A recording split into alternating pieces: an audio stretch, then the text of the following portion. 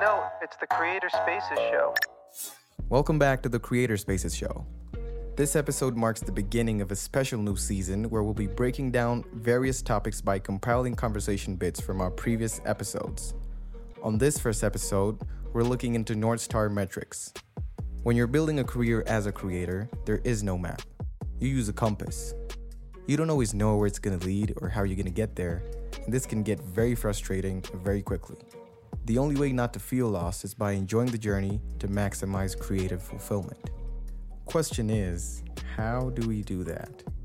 It's that binary switch of whether I'm excited about getting out of bed, sitting at my desk, and working on the next thing. Cliche, but true. A metric for success is that as I'm creating, I'm experiencing flow and joy and possibility.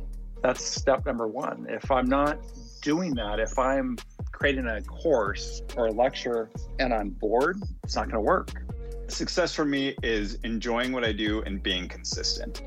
To be fulfilled in my day-to-day work, which means I can be short-term unhappy. That's okay. If I have a deadline, for instance, or I just have a bad day or 2 or 3, that's okay. But if I have multiple bad weeks or even months, then I know something is off. And for me, it's really important. I quit so many jobs and even study courses at university because they were making me miserable. And no amount of money, no amount of work, recognition, prestige is worth being miserable. The North Star metric is, am I making progress, right? In some way that's meaningful to me. So either that's money or it's with this company, I would say major progress because I found a good partner in Daryl. I try really hard to be patient. It's very easy to be impatient. And it just seems like the people who are patient will eventually get a home run in some way. My one is what I'm creating today better than what I created yesterday? For all of the stuff that I tweet about and write about and talk about in terms of listening to data and validating ideas and practicing in public, honestly, all of those are true, but I care way more about mastering my craft and way more about writing things that matter and pushing myself and wanting to be 80 years old and be like, wow, legendary writer, what a career. That's what I want. I really don't care about all the other stuff. I wake up every day and go, how am I going to have a library more impressive than Ernest Hemingway? Or like Nabokov, love Russian writers. That's my measure for success. I want to end up at that level. I think it's just working on stuff I enjoy, honestly. And that comes down to freedom because I can't do that if I'm forced to work elsewhere. For example, I'm at the point where if I'm in a job that I hate, I could quit it. I'm not wealthy, but I have a little bit saved so that I can quit any job and not have to get a job in the next month or so. I think personal metric of success is just being happy and engaged with what I'm doing. So working on something where I'm constantly learning that brings me more connections, I think that's a personal metric of success. From a business standpoint, I really want to have 3 or 4 businesses that I enjoy working on. Each one brings me a certain amount of cash flow. That's really my North Star. The creative fulfillment comes from self-awareness, something many of us fail to deeply consider until we burn out completely. The best creators are intimately aware of who they are and how they're doing. On the personal side is just how do you feel? If you can really get in touch with how you feel, you can understand what's not quite right across the board. So as an example of that, I wake up at 4 a.m. anyway, just because I can't sleep. My head is just burning with either ideas or worry or something. I've got to do something for Captivate or whatever. If I wake up at 4 a.m. and I'm worried about a customer and I'm worried about getting that dread email and oh my word, what is going to be in my inbox when I wake up, then that for me is a sign that maybe that customer's not quite there. Maybe that customer's not quite right. Now, my North Star metric for success actually is my own well-being, because this is all so new to me and I've never been exposed to such amounts of dopamine and pain. So my North Star metric for success is I do what I want to do, which is write every day and read every day and improve every day, while knowing that I am working towards my future self and being happy while doing it. For me, it comes down to happiness and stress level, because I'm not going to be able to help and deliver value if not feeling good.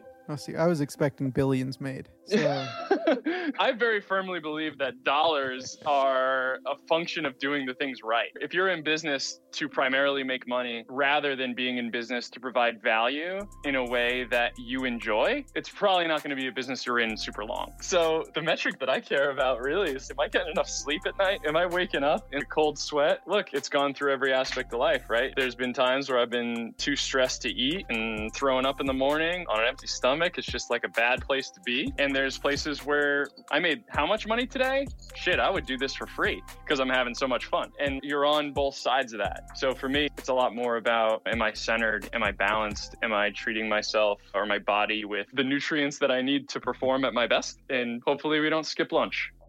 Overall, I would still say being happy and being healthy, because 10 years ago I burned out and I was in a state where I did not believe that I could get healthy again. So it was a 10-month-long psychosomatically induced bronchitis, which was just like triggered by working too much or not having personal toolkits to deal with internal and external pressure, which I think by now I have improved on. But since then, the value of just being healthy is number one. So I don't think I want to go down a route where I'm going to grind myself to death. Yeah, it's more, I have a guiding sentence, which is leading a creative and recreative life. And it just means working on projects that are creative in a sense of coming up with something new, because that's what I'm interested in. And then recreative in terms of just like also enjoying life. This is going to be a very LA answer. It's very much in my heart, and am I loving the people around me? And that to me is the number one metric of success. And I find like when I'm in that space, I'm a lot more creative. I'm doing a lot better things. I'm coaching the people around me better. I have, over the course of my 20s, refined the feeling of wanting this big audacious goal to now being like, on a daily basis, am I showing up the exact way that I want to be showing up, and trying to measure myself based on that, more of that internal metric than what the heck is happening outside of me. It's an evolution. It used to be reaching a financial goal, but I realized over time that was never fulfilling, because there's always more that I can reach for financially. And so now I have arrived at feeling present to what I'm doing. Again, it speaks to the work that I'm doing with clients. It bursts out of what I needed to do for myself and what I continue to need to do and be with myself, which is integrate this idea of being with what I'm doing and not just doing and leaving myself on the side of the road. Could you dig in on it a bit? How do you know you're going the wrong direction? I know I'm going the wrong direction when I start to feel frustrated and I start to get annoyed with the work that I'm doing that I actually love. I start to get agitated with other people that are in my life that I really care about. It's like I'm working at the expense of my own energy, and I'm making the work more important than my own well-being. And I tolerate the stress in my body to get the job done. And I don't ever want to do that. Sometimes I do fall into that, and I don't like who I become when I'm there. I think for me, it's a body feeling. It means that what I am doing is congruent. I'm not at war with myself in the thing that I'm creating. So that's successful. That would be a sort of qualitative definition, that there is an integrity to the creation. In terms of metrics, obviously the trend is your friend, right? So just, are you doing that? But I think also, and I'm going to come back to this because I think sometimes we can get caught up in actions, tasks. We focus on the fire truck of action to get us the desired result, but the result may not really solve the problem, the discomfort that we're feeling. So I would say there's a sort of standard metrics to do that. But for me, like I created Daruma, but I didn't do it to make money per se. Obviously, I wanted to make a living, but it wasn't driven by that. I had a point to prove that you could have a sort of non-Wall Street culture, one that was based on collaboration, be successful, put up good numbers. So that would be the metric for that thing. So I think for everything it has its own metric. Pray, talk to God, be guided by the Spirit. I think we all do a poor job at catering to and taking care of our spirit man. We don't understand that's who we are primarily. Everything that happens here on this earth and in this earth realm happens in the spirit realm first. So, in my opinion, to be successful at anything in the earth, you have to push it through in the spirit. My North Star is my heart. I strive to listen to my heart. My journey is about following it, finding my own inspiration, and then the courage to act on it, and to then inspire others to do the same in their own lives. I think, at least from my life and from the people I've seen, it seems like the hardest part is knowing when it's your heart talking to you in the first place. To know when to listen, I guess, is the way to put it. Our hearts are whispering to us all the time, and sometimes we're not even conscious of it. I believe that we always really know what we want. What's the difference between someone who can listen to their heart and act on it and somebody who doesn't? There are some veils that will fall in front of our heart. So fear is one of them. Self-doubt is a really big one. There are others, guilt, resentment, and this is what I talk about in my keynotes and in my workshops, and how you get beyond that.